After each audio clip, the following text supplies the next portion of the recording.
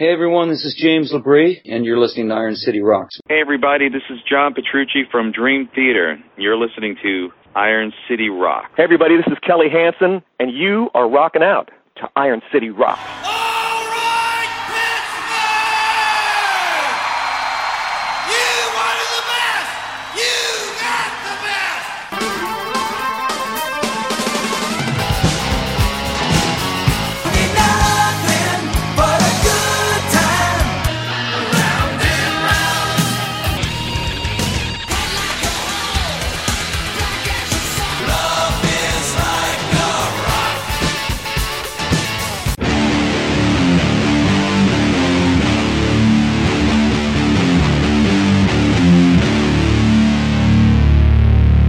Hello and welcome to episode 452 of the Iron City Rocks podcast.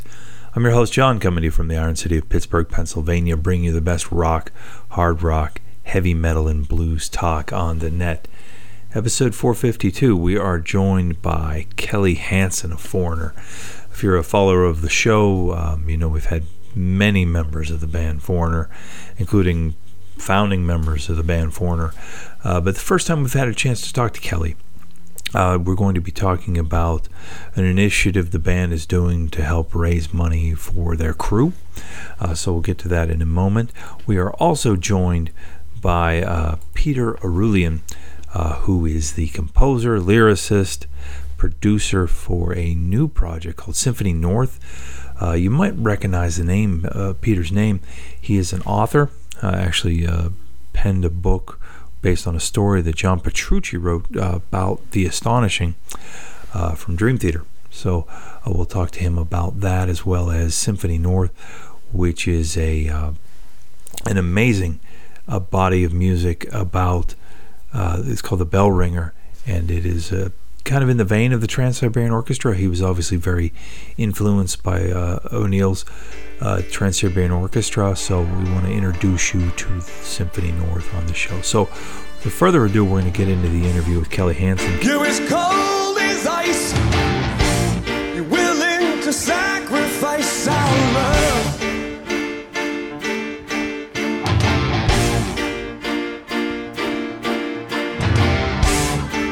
You never take advice.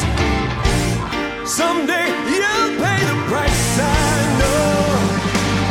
Seen it before. It happens all the time. Closing the door, you leave the world behind. Digging for gold, you're throwing away a fortune and fear.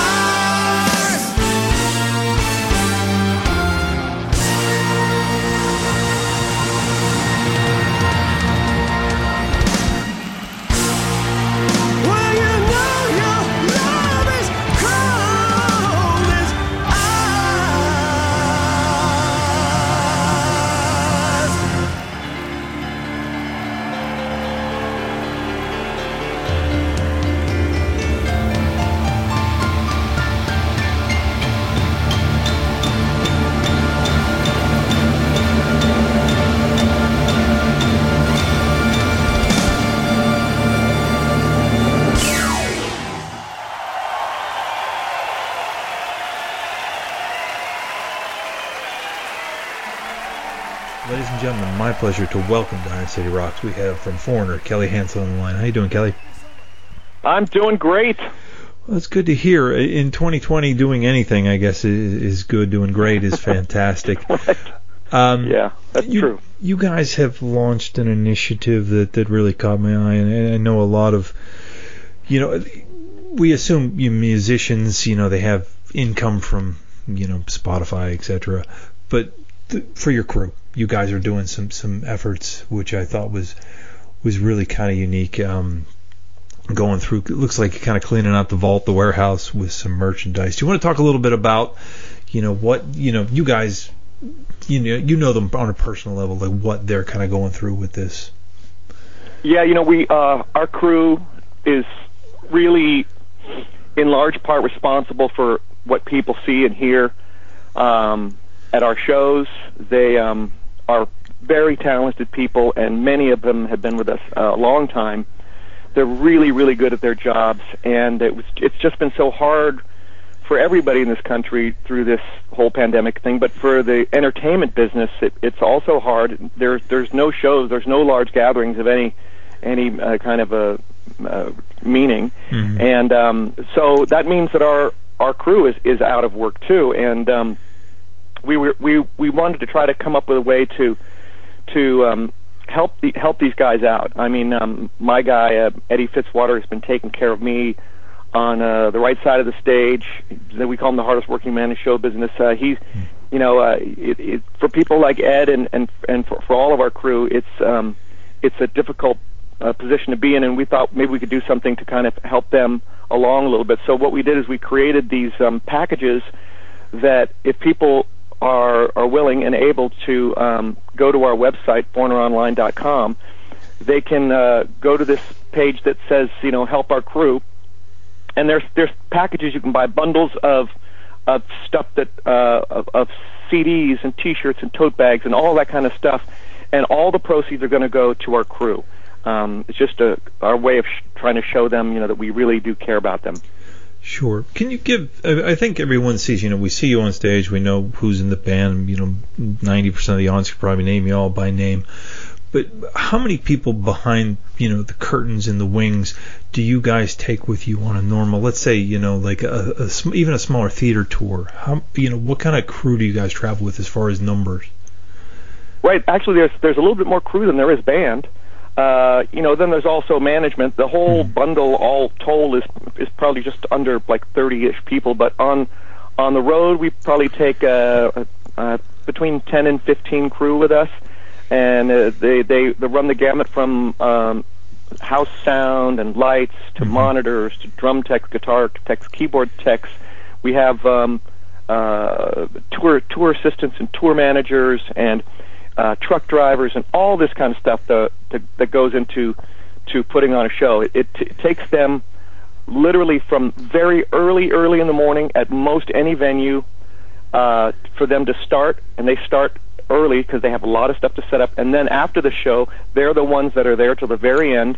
The band, we're usually gone, and the crew has to stay, and they have to pack everything up and put it back in the truck, and so they work way earlier than us and way later than us, and it takes a village.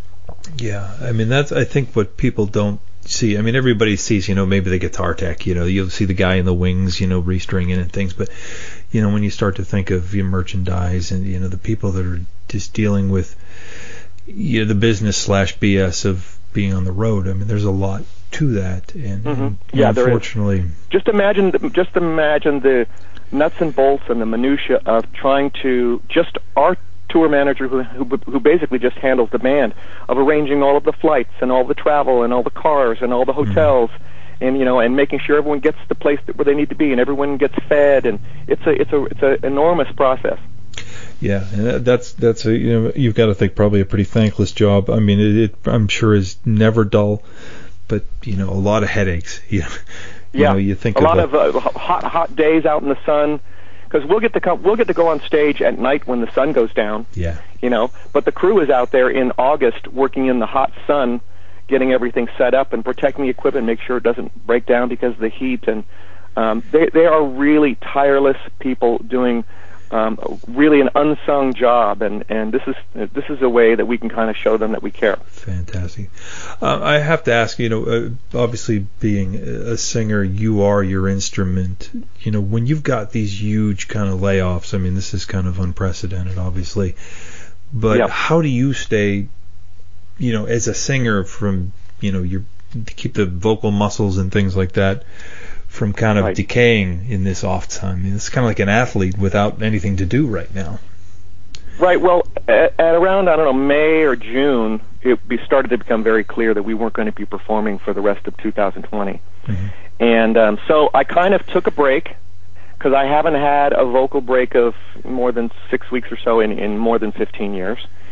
And so I have been concerned about not only vocal muscles, but your diaphragm and what kind of shape you're in. And I have to admit it, I took a break, I took some time off, I didn't sing for a really long time, but now, just after Thanksgiving, I'm back on the program to get in shape, to get vocally in shape. I have to vocalize every day. I have a little studio at my house, and I can run tracks of live shows that don't have my lead vocal in them, and that we used for we recorded DVDs and things like that, and so it's a multi-track, so they can just remove my voice and I can get sent a stereo mix of exactly what we do on stage, and so that's a great warm-up. Or to wear headphones and go hiking, in the hills of the Santa Barbara Mountains over here where I live in California, and sing the songs and work your lungs and your diaphragm and get your muscles in shape.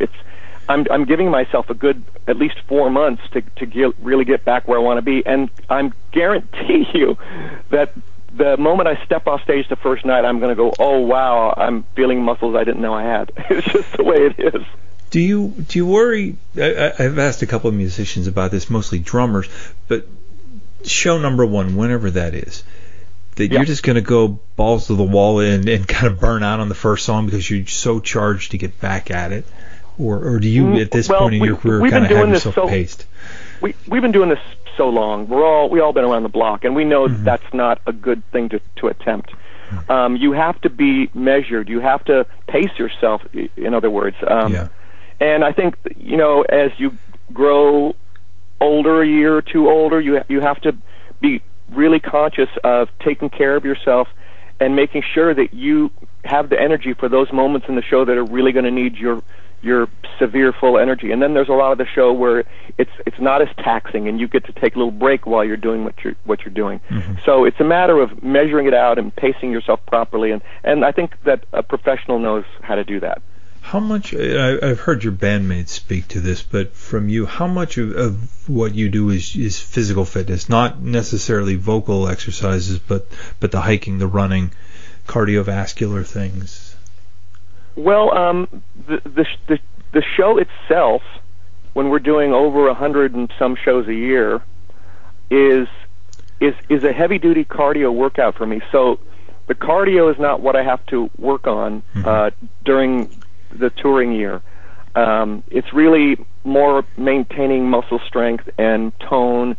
Those are the things that become more and more as a focus, especially as you get older as a person. But on this off time, that kind of flips itself on its head, and I do have to think about the cardio. That's something I do have to concentrate on and build up, and because I'm not running around on stage for 90 minutes or so, 100 plus nights a year so far this year. Yeah, I mean, to look at you, I mean, it almost seems like you're kind of the Dick Clark of classic rock. I mean, it doesn't. You blink of an eye. It's been 15 years since you joined the band, and you don't look like you've aged a minute. I mean, I still see you in Hurricane when I see you on stage. So whatever your secret is, whatever you're doing, take the time to make a DVD series for exercise or something, because you've got to. Just be thankful you're not looking in the bathroom mirror in the morning when I first look at myself at the beginning of the day. I think I'd trade you, man. I think I've seen you live, and the energy you put out is just phenomenal. Has the band? I know it's kind of a tough thing. I was just talking to Arnell of Journey earlier this week about this scene. Do you look at this time off to think about new music, or is it even make sense from a business standpoint for Foreigner to pursue, new stuff. You guys have done a great job of doing very creative things with your catalog, with the Then and Now, and using the symphony. Right. But does it make sense to write new tracks, or is there really a market for that? Well, in speaking with my bandmates, I know that it's more about the need for an artistic outlet. That's really kind of what it's about, because in this day and age, writing songs and putting out records is not a money-making proposition. Sure. You talked about Spotify earlier and the streaming on online services, and those things do not provide anything that would even come close to providing a living for a musician. For I would say 99.9% of musicians in the world. So for us, it's we have to be on the road touring, which we love to do. But this off time has given us the opportunity to work on some new stuff. I was just working on a track yesterday, and Jeff Pilson is an extremely prolific writer and musician and producer, and so he's been doing a lot of records on this off time. So I don't need that much artistic fulfillment from writing new tunes, although I do get inspired and I do it. But it all depends on what's inside that musician's mind. Yeah. But it's not about the money, that's for sure. Yeah, I think probably in the time you and I took to do this interview, Jeff and maybe George Lynch put together an album that fast. Yeah, right. It just seems to flow out of Jeff's mind, and that's a wonderful thing. He certainly keeps himself busy. But have you guys? Is it even worth trying to firm up plans for 2021, or is this? I know you rescheduled some dates, I believe, for Europe, but is it? Yep. Is it from a business standpoint? Where do you guys? And obviously, you've worked with Live Nation in the past on tours, but I mean, are they starting to map out 2020, 2021? I should say. We're mapping out 2022. 2021 is already fully booked. Okay. And it's just a matter of whether that's going to become a moving target or not. And that is really reliant on how quickly we can get a handle on the virus, and things can, like large sports and music gatherings, can start up again. Yeah, I think of one thing I know. But everyone's optimistic. We have shows booked. We have, the touring is set to go, and we want that to happen, and we're taking every kind of measures that we can think of. I think we're probably going to be talking a little bit down the road about the first show that we're going to be doing is an outdoor show that's been reimagined for the new world of COVID entertaining, where they have these kind of little platforms, little pods for each ticket holders group to sit in that are socially distanced from each other and everything. So there's a lot of people out there coming up with a lot of creative ideas to try to solve the problem of how people can still enjoy live music, and we want to be out there as soon as we absolutely possibly can. Do you think that's going to be hard for you to kind of to stay in one place? But I mean, by that I mean on stage. I know I've seen you in theaters, and you literally were climbing the balconies. Right. Is that going to be, almost like when you see bands playing these large stadiums where there's a huge, kind of gap or a rail for, cameras in between the fans and the audience? Or the band? Is that going to be hard for you, do you think, to kind of have the socially distant experience? I know that we'll have to make adjustments. We'll have to make adjustments, but that's just the way it is. And if you don't make the adjustments, then the show's not going to happen. Sure. And so I think it's worth the thought that it takes to try to do something different that still works. Yeah. And that's what we're doing. Yeah, I know a lot of bands are going to miss dearly the meet and greet, not only from connecting with the fans, but the financial aspects of that is helps a lot of maybe smaller bands down the road, that extra income from that. Right. And unfortunately, that's going to be kind of thing. So it's going to be a new world, I guess. But yeah, it's going to be a new world, but it's going to be great because when we get back out and we get to go see concerts and see theater and go to sporting events, I think people will have a renewed appreciation for the opportunity and ability to do that, because you don't realize how much you miss something till you can't do it. Yeah, I think that feeling the kick drum in your chest of being at a live event is something we think we've all sorely missed. So, fingers crossed, we will be seeing you in the next 12 months here in Pittsburgh, and we'll get over to the Foreigner website and get some of the cool vintage T-shirts and things like that you guys are doing. And Kelly, I want to thank you so much for your time today. And we even have stuff from 2020 because we had stuff ready to go for this year, so we have merch from 2020. So there's a lot of good stuff out there. There's a lot of good choices, and keep tuned in and keep checking back in with Foreigner Online because we keep coming up with new things and new ideas in this regard. And I want to say to all of my crew and to all of you guys who also, some of you know the crew, we love you guys, and we hope that this helps. All right, a giant thank you to Kelly Hansen again for joining us, talking about Foreigner Online's initiative to try to help raise money for the crew. So please check that out. If you've got a little money left over from your holiday shopping, or maybe that stimulus check, you want to help out, they would deeply appreciate it. We're going to turn our attention now to a new musical venture for 2020. The band is called Symphony North. It is the result of the brains of Peter Arulian, who has been a longtime author. Actually wrote a book based on the astonishing with Dream Theater, based on John Petrucci's story. So that was when I had first kind of captured his name. He's been a vocal coach and a masterful singer in his own right, but he's put together Symphony North, which very much you can tell has been influenced by Paul O'Neill, the late Paul O'Neill of Trans-Siberian Orchestra fame. I had a chance to meet Paul, got some encouraging words, and I think really kind of rolled with it and developed The Bell Ringer, which was released earlier this year. It's available as a double CD on their website. Unfortunately, we can't catch them live, but they've done a really fantastic job. I have to commend them in doing a lot on YouTube. So you can check that out if you need something to put on while you're getting ready for the holiday. I would suggest a bell ringer from Symphony North, something different to listen to this year. So without further ado, we're going to play you a little bit of their music, get into the interview with Peter Arulian. A peaceful night, doubt in his mind, he might have had enough. How many times could he rewind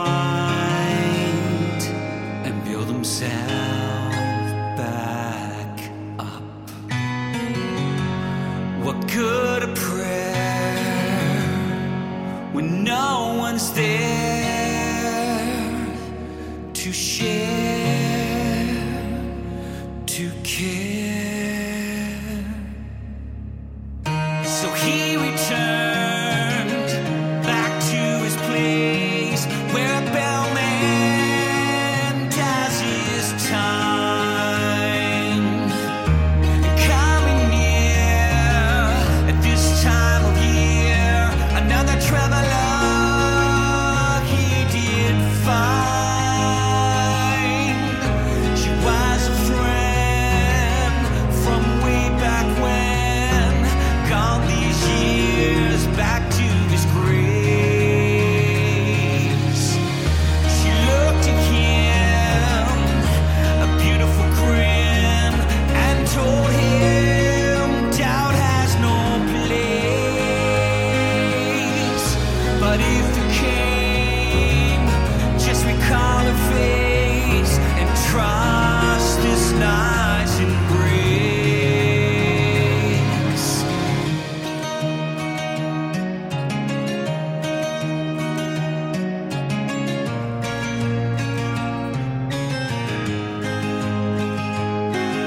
She had found the peace she sought forever.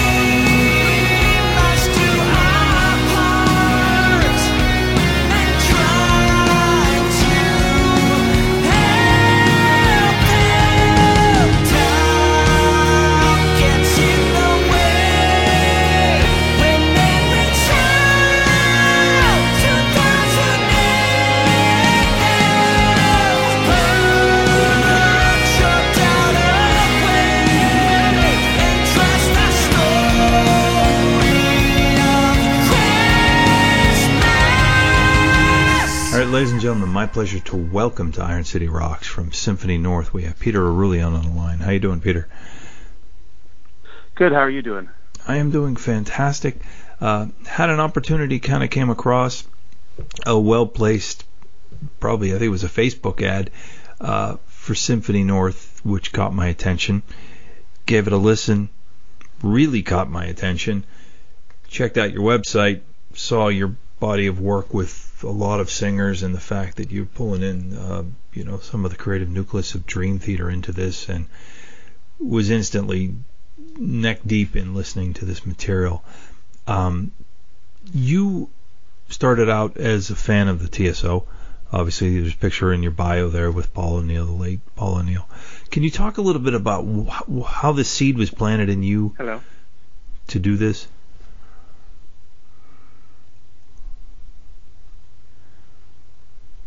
Hello. Did I lose you? Hello. I think I lost you, man. Yeah, you lost me for a second there. Can you hear me okay now? Sorry. I can. I haven't moved, and I've got a strong signal, so I don't know what happened. Yeah, it could be my Wi-Fi. It's not entirely possible. Let me start over with the introduction, so we don't have to piece it together. Ladies and gentlemen, my pleasure to welcome to Iron City Rocks. We have the brains behind Symphony North, Peter Arulian. How you doing today, Peter? I'm good. How are you doing? I'm doing very well. Caught a advertisement on one of the social media platforms for Symphony North. Had not honestly heard of it, but immediately gave it a listen because it was kind of right in the area of things that catch my attention, frankly. And then started reading about you and the backstory with you meeting with Paul O'Neill, your writing work, etc., and thought, you were a guy I would love to get a chance to talk to. Can you talk specifically to the Bell Ringer, the debut album from Symphony North, where the inspiration, how the seed got planted in you to create all this? Yeah, a long time ago, actually. I've known for a long, long time what things really move me, and it's storytelling. It's music of all kinds, but I do have a penchant for rock and metal, and as maudlin as it sounds, Christmas. And I love everything about the holiday, from the tinsel to the ideas of kindness and reverence. So I always thought creatively I would try and pull those together in some kind of expression. And I had landed on, hey, I'll do a big, sort of rock story where I'll try and tell a real sort of poignant tale, because there's so many Christmas stories that get told over the last 40 or 50 years that are either comedies or romances, and those are all fine, but I grew up on a lot of those Christmas stories that were more about people helping people when they needed help. Mm-hmm. And I thought that's the kind of story I wanted to tell. So I decided on that, and then I went to college. I moved to the Pacific Northwest and started working at Microsoft, and the years just kind of slipped by me. And then down the line, I happened to be let go from Microsoft, and right in that same general time, I attended a TSO show, and it was one of the rare occasions when Paul was at the show, because he wasn't touring with them for many years. Sure. And backstage, I happened to see him, and I just caught him long enough to tell him how much I loved his music, and a little bit about how I'd wanted to do something. And he pulled me into his private green room, and he spent like 40 minutes with me. And I knew the stories of him as a generous man who gives money and cares so much, but he spent a lot of quality time with me and just encouraged me to do it. He said the world needs more great music, more great stories. I'll be disappointed if you don't pursue your, and part of me was thinking, well, that's kind of been done. And that's when he said, look, we're doing fine. We need more great music and more great stories. So I went home energized, and then it was a few months later I got let go from Microsoft, and I thought, I'm just going to take a little bit of time here and do this. So that was the spark. It started when I was like maybe 17, and here we are. Was it something when you were putting the story together? Had you considered, I mean, you're a writer, which obviously changes this, but like, as a musician, would it have been maybe easier to say, okay, I want to set Dickens to music, or I want to, do a metal version of A Wonderful Life or something like that, or was the story kind of inside you and it led to the music? Well, like, which came first, story or music or story? It was story. There's so many of the so-called rock operas or concept albums that we get.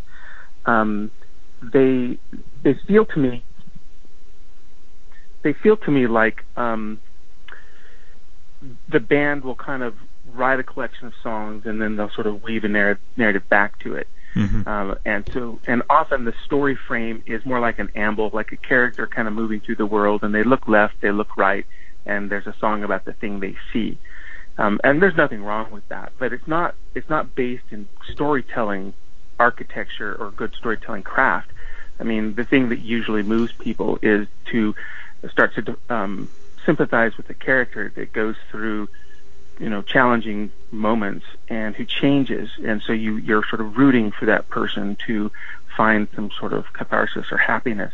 And so knowing all of this about storycraft, I wanted to author my own story, and that's where I began. I made sure that I had a story arc that I thought was meaningful, and once I did that, then I was able to kind of start looking at how the music would fall out. And what that meant for me was I would use the language of classical Christmas carols when the movement and the music of them made sense for that part of the story, and that made me have to think about whether it was going to be instrumental or lyrical, because I didn't want the lyrics of a particular song to supplant the story I was trying to tell. Right. So that was like a puzzle. And then there were places where I wanted to write originals, and I knew I needed to because that's what the story was going to call for. So it was very sort of thoughtfully pulled together, and that's how I made my choices on which Christmas songs to use and where I needed to write new material. When you're approaching that new material, I mean, can you talk just a little bit about the challenge as a songwriter? Because I think people can kind of identify with that. People can kind of identify with storytelling. But to try to make the song fit the story, how challenging is that? You've got, you talked about not competing with the narrative, but when you've got kind of a limited scope of what the song needs to be about, but you also have to make a good song. It has to have a melody. It has to have lyrics that, appeal to people. Is that excruciatingly painful? Because it sounds like it'd be very, very challenging. I will say it's a challenge, but how it progresses for me anyway is once I know the narrative motion that the song needs to try and carry, I have a really good sense for the feeling of the song. In very simple terms, it could be that it needs to be something more sedate, more haunting, more lively, like those sort of classical music attributes you can think of. And so once that frame of mind's in place, then when I start coming up with melodic themes and rhythmic ideas, they're already generating from the right place emotionally. Then there really is kind of an instinctive part of this, which is, and I think most musicians have this, where once they start to write, they sort of trust the process for the right music, the right sound to come through. I don't know about other songwriters, really. I never start from the premise that I think I'm going to write a great song or something that's memorable. I kind of write to satisfy what I feel about the song, and with the idea I can satisfy myself. And if I do that, there'll probably be some other people who like it. There's another lens that I look through too, which is there are places where, depending on who I know is going to be a part of, bringing the music to life, what sort of musical gifts or strengths do they have? So, for instance, I have a guitar player who's just really, really amazingly talented. So I picked some of the songs I picked for the album were songs that would really kind of push him as a guitar player and allow him to sort of show off his technical skill.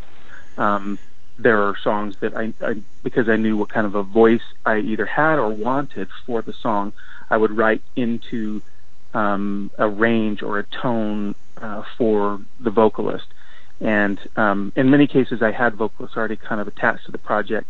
In some places, I didn't yet, but I knew the kind of attitude I needed, which was kind of timbre. And once I had that, then I would go and sort of look for those people. So maybe that's helpful. I think it's really, for me anyway, part science and part art. There's a lot I know that helps kind of get there, and then there's a place where you kind of have to just jump off and allow the creative response to take place. Do you allow the scene to kind of dictate the voice? Which I think of you using Tim Hockenberry, who I've known to many Pittsburghers. Originally, I believe, was born in Pittsburgh and been part of the TSO. To my opinion, may have sang the TSO's best song. And then you have a voice like James LeBray, very, very different.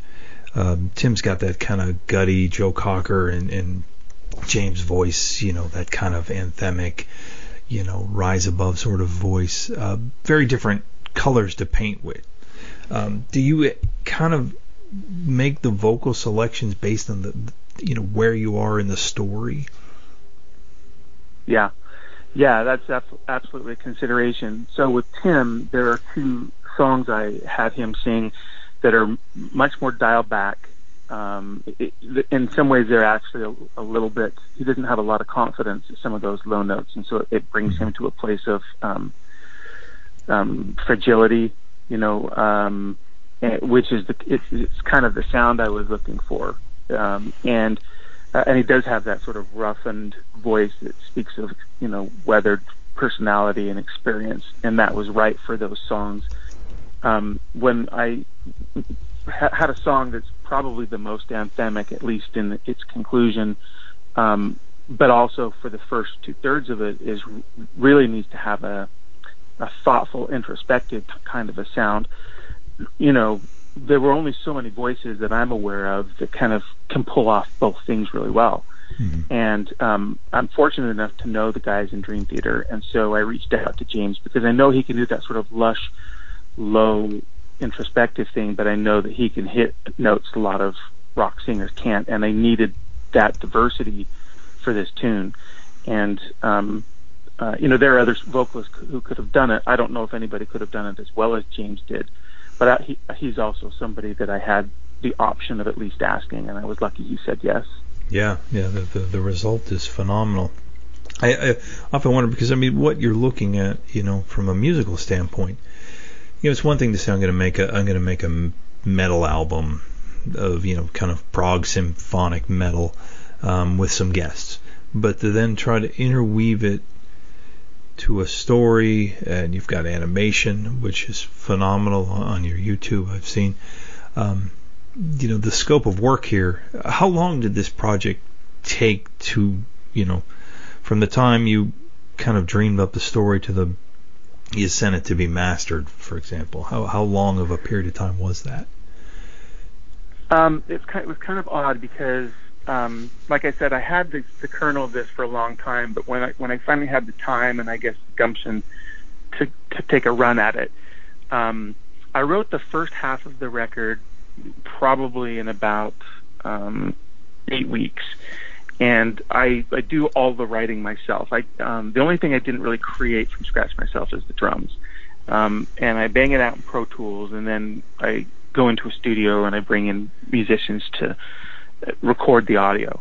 Mm-hmm. And so I did that and did the first 12 tunes. I sang all the male parts, all the male vocal songs myself, and then it was getting pretty close on to Christmas, so kind of broke from that, had a very sort of limited, rather dismal release of it. It was a few days before Christmas. I thought I'd just kind of put it out there and see if it found a home. Then I moved into writing the novel. I've written a full novel of the story that is now with my literary agent. So I took several months off to do that. I had to take some time to just generate some income for groceries Sure. and mortgages, things like that. And then it was, again, probably late August, I went into the writing of the second half. And that was the point at which I went out to start finding replacement vocalists for myself on some of the male vocal songs. I wrote the other half of the double CD. We tracked that, and then we released it. And since we knew we were going to go more full-blown release last year, we were able to do a little bit better sort of promotion of the record. It turns out that's a lot harder and mysterious a thing to me than I wish it were, to find an audience for music. And but that aside, we had a little bit more runway, and we did a little better job of trying to get it out there. So that we did that, and it came out. The record sort of came out officially with all of the voices last year. I think it was late October. Okay. At that point, I had gotten representation by WME to do the booking of a limited tour, which we did, and then we come into this year, with COVID, and it was like, well, we have the record. We wanted to build towards something, and so that's when we decided to do some video stuff to put out Sure. there this year to try and continue to, so I guess 2017 to 2019 with some stops along the way. Yeah, I mean, did you have a background? Obviously, in your background, you've written many novels, but the type of orchestration involved here, is this something you've just learned along the way, or did you sneak a degree at Berkeley along the way? I wish I'd gone to Berkeley. No, I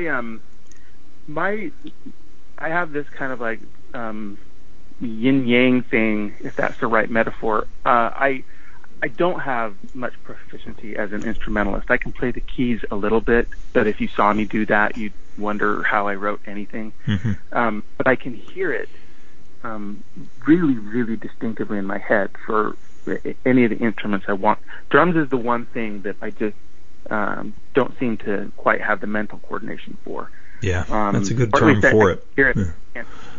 Yeah, I can't tell a drummer what to do. I can tap on a table maybe, but the other stuff I can hear, and is because there are tools like Pro Tools that allow me to take what's in my head and get it down into a language that can then be used for what I quote unquote call real musicians who can read music and all that stuff. Then it can happen. And I don't use the only virtual instruments I used on the record. There were a few strings and bells, I think. We had real strings, but there was I replaced almost everything with real audio. So I wish I'd, at a younger age, been more diligent about some of the more classical education with music. I think it would help, but I've just had to learn to find an interface between what I can hear in my head and how I can get it out to the players. Do you have, like, in a project like this, I think about the man hours, and you mentioned touring with it, getting the record. We talked to many musicians who struggle to do a 5-piece band financially, who have had platinum albums in the past. When a project of this scope, did you have investors, or how did, is this something you just kind of self-finance as you go, and this is, you're pinning it all on this at this point? A little of both. I mean, this is an all the chips in type of project for me. I've already charted out 3 more holiday records from this very group I want to do, and some other non-holiday records. But it's hard to imagine getting all of those written and all of the work behind them if if I can't get this off the ground in some way. When we did the tour, because we had WME, they were able to secure there's a term for it. It's like a show advance. It's a guarantee. Right. So we had some guarantees at some of the venues, and so that helped. Now, having said all that, I still lost a little of my own money, but it wasn't very much because we had that in place. And I think, unless you're a band that has like an instant hit that's just going to fill the theaters, you're going to need a little bit of that at the outset as you grow. And, that's where we're at. Yeah, I know. I think back, I can't even remember how many years ago, a good friend of mine won tickets to see the Trans-Siberian Orchestra, and he came into work and was telling us, I'm like, who in the hell is that? Yeah, and why would you go? It was like, but, fast forward times to 2018, 2019, those tickets were a premium, and 2 sold-out arena shows in a smaller market city like Pittsburgh. So, these things do have the ability to take legs. It's fantastic to see. Now, in the tour, what kind of like theatrics? Well, I don't want to say like as far as the presentation of the music, or it's obviously very expensive to take a lot of these people on the road. You probably can't get half of Dream Theater to come with you. Do you have particular musicians who you work with on the tour that kind of fit the roles of LaBrie or Jordan or whomever? Yeah, it's a good point. I wish I could convince those guys to come with me, but of course they have priorities there. Some of the I would say the larger percentage of the people on the record and the videos you've seen on YouTube do come on the road with us.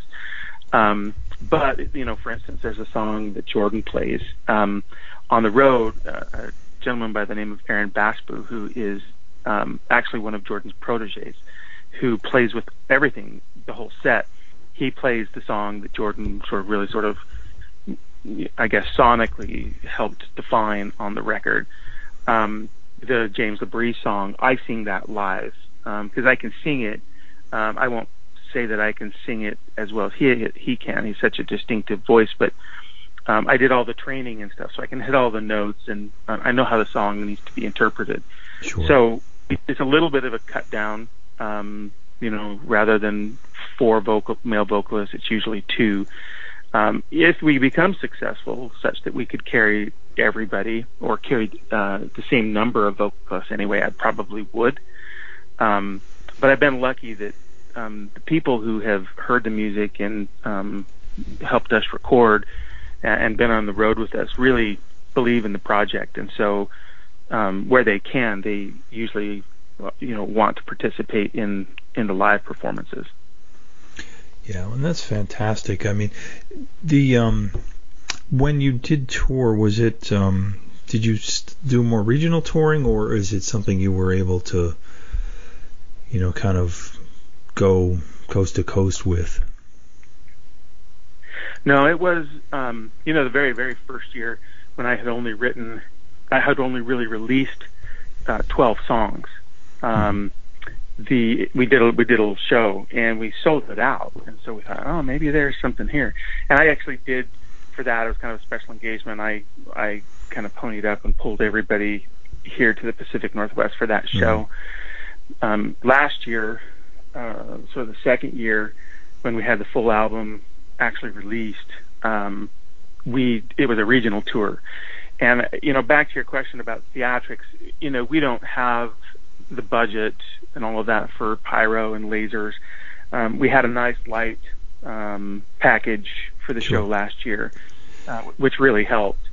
But one of the things that I think is distinctive about our show, not just relative to TSO, but maybe a lot of rock operas or story or narrative driven rock shows, is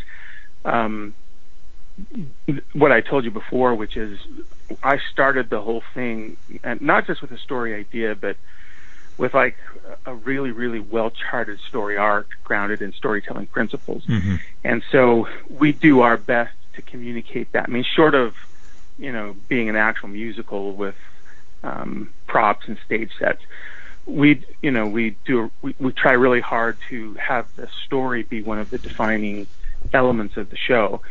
And I think we're succeeding. We have folks coming out of the shows we do telling us how moved they are by the story. and they're thrilled by the music, and we get that too. But it's gratifying that at least some of the feedback we're getting is that the story is sort of landing and touching people.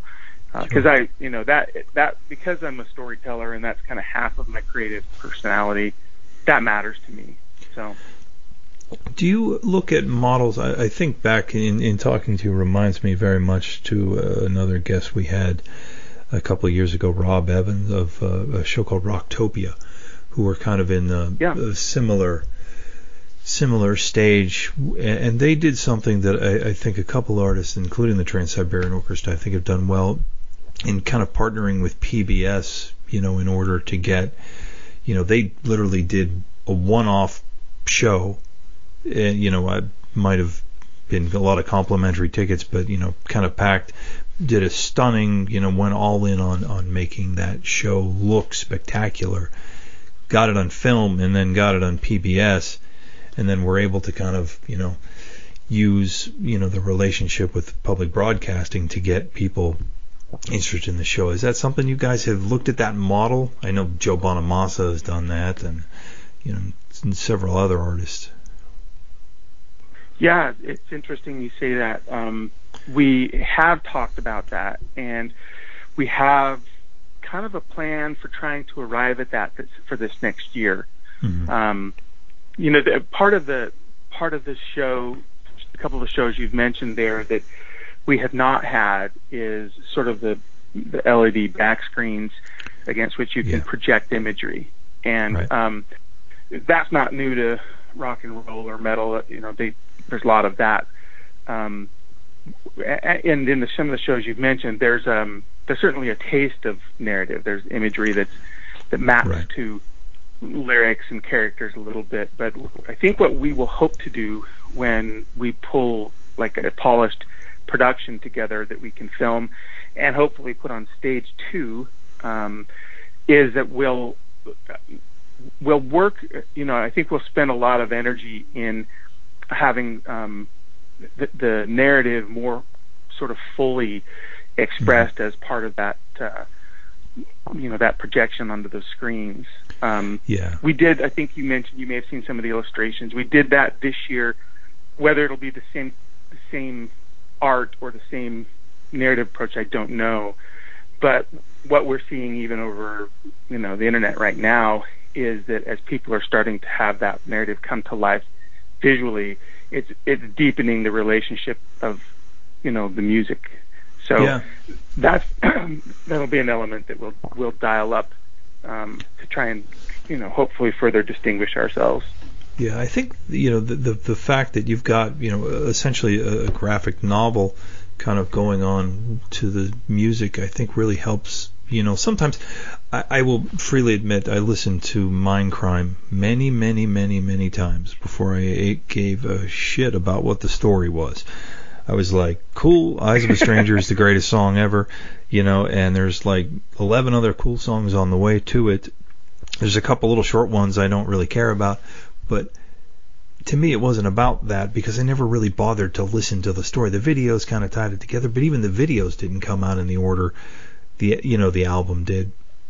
Never, necessarily got what Tommy was about, but I think the thing that yours helps is it gives you the visual representation. I don't want to say to dumb it down, but it brings it to my level where you're not having to be glued to every lyric of every song to get the story, and that's I think it would make a really amazing show. Well, I sure hope so. And I understand exactly what you mean. And I don't want to be misunderstood. I love Mindcrime. I love it when any band wants to extend itself to try and really put story inside a collection of tunes. Mm-hmm. Like I said, I think oftentimes the effort of I worked with John Petrucci from Dream Theater when they wanted to more fully realize the storyline for The Astonishing, which was a big effort. And those guys actually went as far as to write themes for characters so that it was almost like musical theater level sort of integration of music and story. So I know how much energy they spent on it. And I saw their live show, which was amazing, where they had imagery.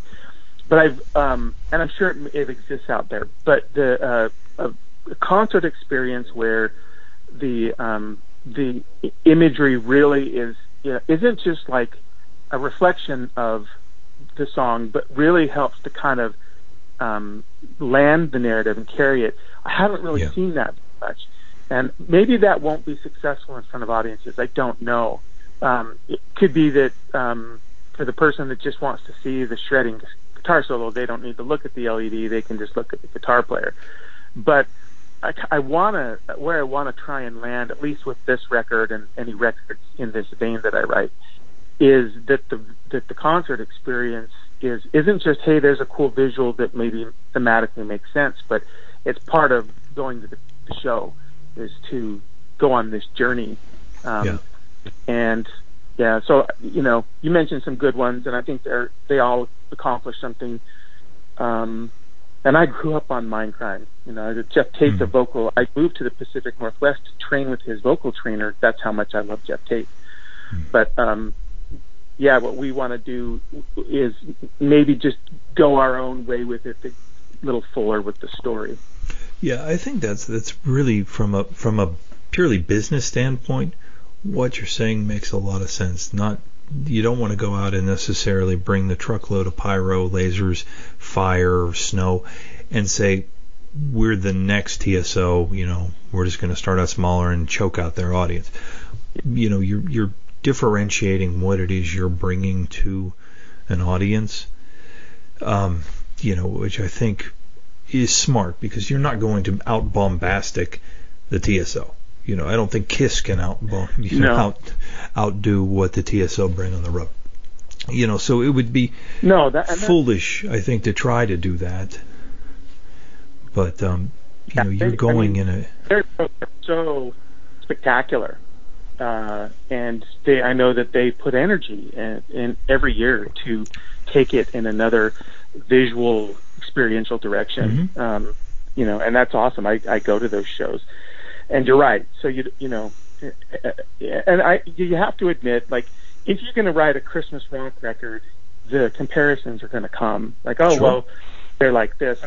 I remember, this will show my age a little bit, but I remember when Queensryche came out as a vocalist, some of the, when I would ask, well, what do they sound like? I would get to, well, they're kind of like Iron Maiden. And I said, well, how is that? Well, they've got a really powerful, clear singer who can. Well, you and I know that those two bands aren't really very much the same. And then the same exact thing I remember happened when Dream Theater came out. It's like, they're kind of like Queensryche. Yeah, you're exactly right there. High vocals. And then I listened to it, like, no, they're not like Queensryche. So that's kind of my story on when you try and draw an analogy. And so for us, it's like, it's Christmas rock, and there's a touch of theater in it in terms of some of the musical stylings. But, if you really listen, I think anyway, and we've heard this from fans, when you start really listening more to our record, it's got a lot of distinctions from TSO. And particularly the things we've been talking about, I think, are part of how we hope to be different, not than just TSO, but from a lot of rock bands that seek to kind of make story a part of their thing. Yeah, well, I think you've got a great template, a fantastic record, and I love to hear that there's more to come, that you've got ideas in your head. So I want to invite everyone to check out symphonynorth.com, pick up the CD, and I think we all got our fingers crossed that in 2021 you guys are, putting gear in trucks and taking this show on the road, because I think I think that immersive concert experience, this just would lend itself beautifully to. Even without, LEDs, to hear this music performed in a live setting. The commendable the amount of work you put into the YouTube videos. But, I think it makes you hungry to, to go through the turnstile and get in a seat and see this live. So, I want to thank you so much for your time today going through this stuff. The book you mentioned from Dream Theater, is that still available for those who might want to get that? I know a lot of people love Dream Theater and would probably love to take a look at that as well. Can they get that still? Yeah, absolutely. I have a couple of the limited editions for the Dream Theater collectors that you can get on my website, but the book, a hardcover, ebook, paperback, those are all available on Amazon and Barnes & Noble and all those places. Okay. So, and then you have several other books that you've written as well. Yeah, I've got an ongoing sort of epic fantasy series from Tor Books. I've written a number of other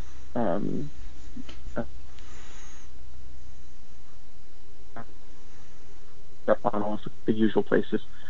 And the thing I'm working on now, kind of in parallel with the music stuff, is a collaboration on a new fantasy series with a guy by the name of Brandon Sanderson. He's a big name in fantasy writing circles and reading circles. So, these are how I try and pay bills to bring the dream to life. Yeah. Well, I appreciate your efforts, and I want to thank you so much for your time this morning, and I hope you have a great Christmas. It's going to be a different one this year, I think, for everybody, but I think a lot of people are probably going to really, really appreciate 2020's Christmas. It was kind of an end cap to what has been a crazy year. So, Peter, I want to thank you so much. Yeah, John, thank you. I appreciate you having me on to talk about this stuff. A big thank you to Peter Arulian, Symphony North. You can check out their website. Really fantastic stuff. The website is symphonynorth.com. With any luck, we'll have them on the road in 2021 and make a holiday tradition out of that. It'd be nice to have some new stuff to listen to this time of year. I think everybody has kind of their go-to Christmas music, go-to holiday music. I know for me, it's Vince Guaraldi and Elvis. Listen to the TSO in the car because I think it sounds great, really, really live. But Symphony North, something new to scratch that musical itch. You always want to hear different things, so it's great to hear this as well. Also, a big thank you to Kelly Hansen again, Foreigner Online. Check that out, see how you can help the crew until all these guys get back on the road in 2021.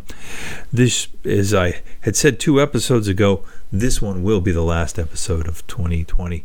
I appreciate your support. It's been a crazy year. We thankfully have been afforded the opportunity to talk to many great musicians throughout 2020. I was concerned when this first sort of broke that we were going to have to go kind of dark because maybe musicians who love to talk to us when they're on the road may not be available, but we've been blessed to have a lot of folks take the time with new album releases, charitable endeavors, and what have you. So thank you. Check us out at IronCityRocks.com, Instagram, YouTube, Twitter, you name it. We are /Iron City Rocks. Also, IronCityRocks@gmail.com. I want to thank you so much for listening.